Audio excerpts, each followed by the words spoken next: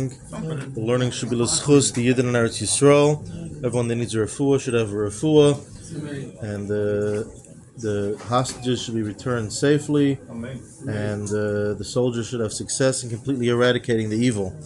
So continuing along the subject matter of putting on tefillin, which learning these halachas should be l'schus the Yidden in Eretz Yisrael and around the world.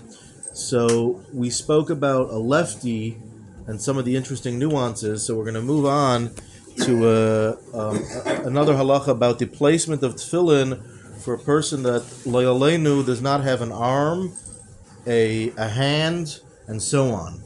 So the Ramah in chapter 27 quotes from the Bach and other Rishonim that a person that doesn't have a palm should a hand should put just the tefillin on the arm, and he doesn't have to wrap it, and he wouldn't make a bracha. And we're going to get into that in more detail. But the Shari Tshuva quotes from a sefer. Those that learned in yeshiva, you're familiar with the sefer, not so much in the halachic context, but he quotes a halacha from him. The Shaggos Aryeh, Rabbi Ginsburg, born late 17th century. So he says he talks about an interesting halacha. He talks about a person that completely doesn't have a hand or an arm. He was amputated, or he's born without that. So what about putting tefillin on the head?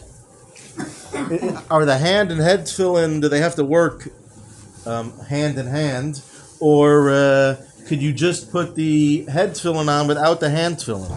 So interestingly, the Tzemach Tzedek does quote some opinions. Tzemach Tzedek has written a lot on this lefty topic. I think there might have been a family member in the Tzemach Tzedek's extended family that was a lefty and a righty. But anyway, he talks about this, and he does quote a minority opinion that person would not put on tefillin on the head, because the pasuk says hand and then head.